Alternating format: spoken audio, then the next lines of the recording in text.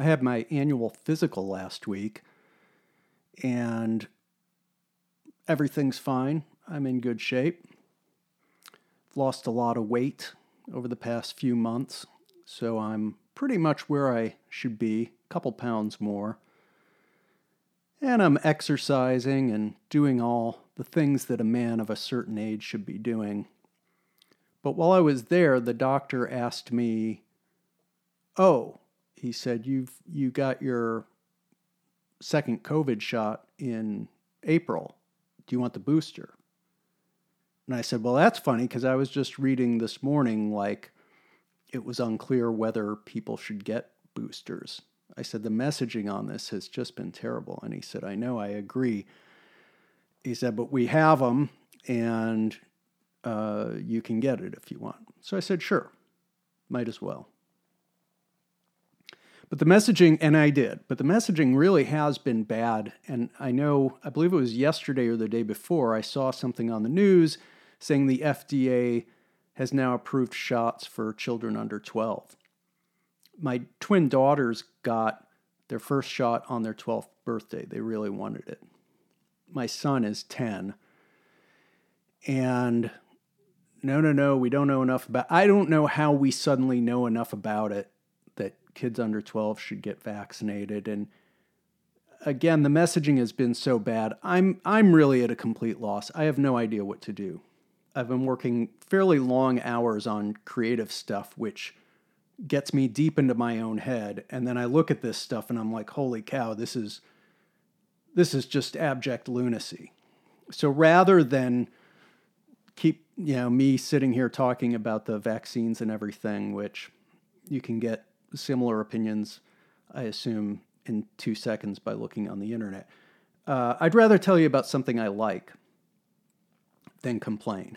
And I noticed, I believe it was last week, Die Meistersinger von Nuremberg premiered, for this season anyway, at the Met in New York. If I was in New York, I would have gone. One of the great regrets of my life is not going down to Chicago to see James Morris in Meistersinger. I don't know when it was, 5, 6, 7 years ago. He's a terrific Hans Sachs, and in my opinion anyway, a lot of people don't like him. I do. It's an opera that's not staged very often. It's not as well known as some of Wagner's other operas, obviously the Ring cycle being the best known. But I think it's probably his best opera. Another reason why it's not staged very often is because really only the bigger companies can do it, because it's a fairly large production. It requires a fairly large cast. And the other reason is because it's one of the longest, if not the longest, operas in the repertoire. It clocks in, I think, just under 5 hours. There are many reasons I love this opera, and one of the reasons is it's about art. And the story, the plot is very simple, and the story is very simple. Two different things. The plot is just a young man comes to town, to Nuremberg, and this takes place, I don't remember exactly when, 14th or 15th century, I think. I've got my little libretto here, so let's see if it... it's not right in the intro here. But in any case, the Meistersinger Guild, the Master Singers, was a real thing, and they were a group of citizens who wrote songs, and they had very, very intricate and voluminous rules for songwriting. And this young man in Wagner's opera comes to town and learns that the prize for the latest contest for songwriting is going to be the daughter of one of the Meistersingers. You win, you get to marry the daughter. Ava, I believe, is her name.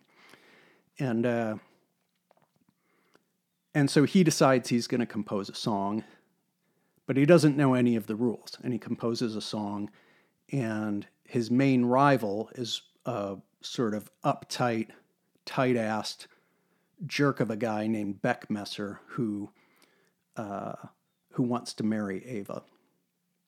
And he judges Walter's song and judges it quite harshly.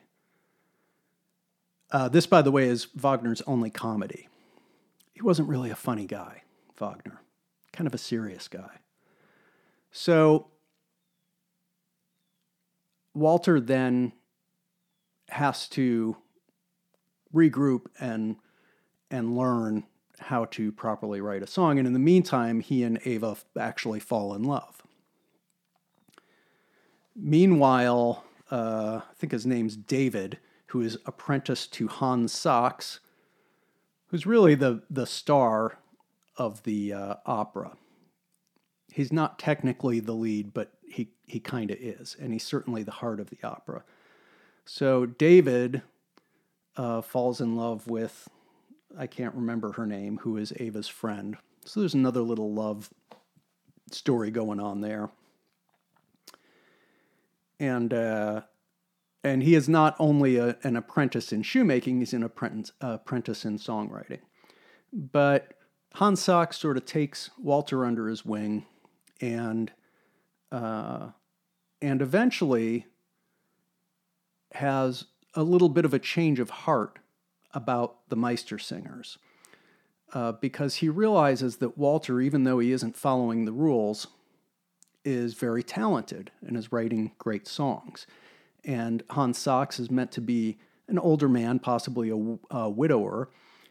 And later in life, turns out you can teach an old dog new tricks. He kind of changes his mind and makes, in Act 3, an impassioned case for Walter's song. And he ends up winning, and they live happily ever after, presumably. And you wouldn't think it would take 5 hours to tell that story, but it does. And it's a wonderful 5 hours. If you know a little about the opera, you probably know the overture, which is famous and which is often performed in concert. It's about 17 minutes long itself. But a couple more interesting things about this story. So it's about art, and it's about, to some extent, knowing the rules, but then being able to break the rules and not being so bound to the rules that you allow it to stifle your creativity. So there's a pretty cool look at that aspect of creating.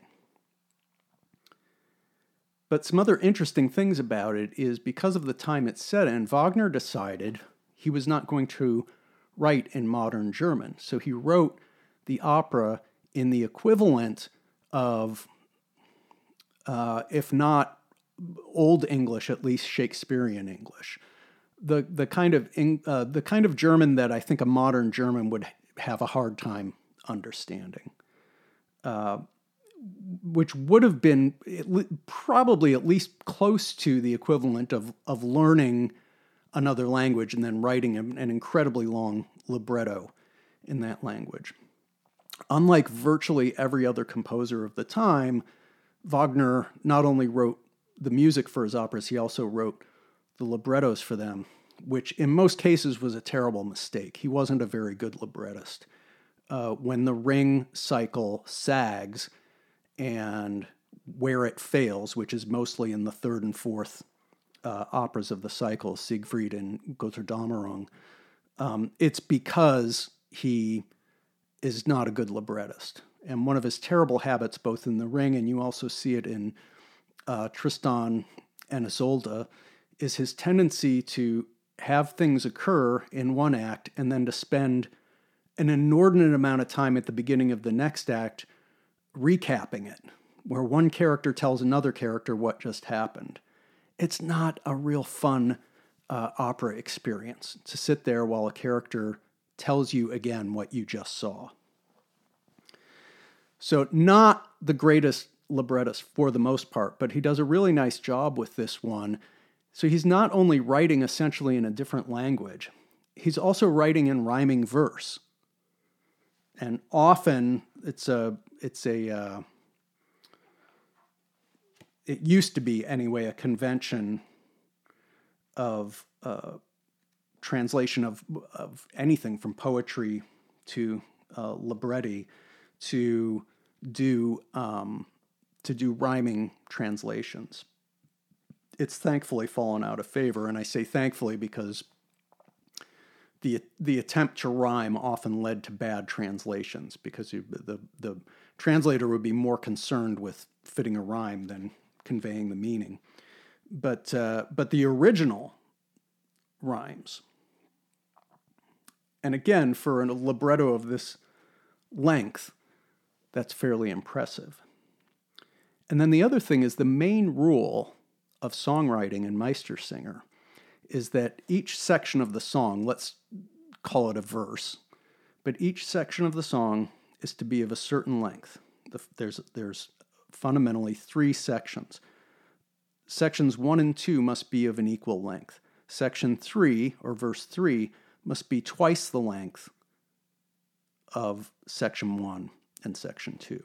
So essentially, the length of section 1 and 2 combined. And what Wagner does in this 3-act opera is he creates an Act 1 and Act 2 that are equal in length, and an Act 3 that is twice as long as the first 2 acts. That is diabolically brilliant. And when I first learned about that, my respect for Wagner rose tremendously, because I thought that is the kind of insane thing that I would probably attempt but never finish. But he actually finished it, and he did it, and it works. It's a wonderful opera. I imagine if it's not available or if it's not being shown in theaters in the Met's live in HD transmissions, and unfortunately I don't have 5 hours to spend in a movie theater on any given Saturday, but I imagine if it is, it will be shown in the spring or next summer on PBS, on, I can't remember what it's called. Great Performances at the Met, I think. In any case, that's one of the things I love, is this opera, Die Meistersinger von Nürnberg, trying to focus a little bit more on the things that I like rather than the things that are annoying the hell out of me. Obviously, I was a little late this week with the podcast. That means I may skip next week. I don't know. Got a lot of stuff going on, a lot of stuff on my plate. All of it good. All of it fun and exciting work, if difficult work. But if it wasn't difficult, they wouldn't call it work. They'd call it fun, wouldn't they? In any case, have a terrific weekend and a wonderful Halloween. If I don't return next week, I will be up in your inbox with another podcast before you know it. So until then, I will see you in November. And remember, wake up with your piss hot. So long.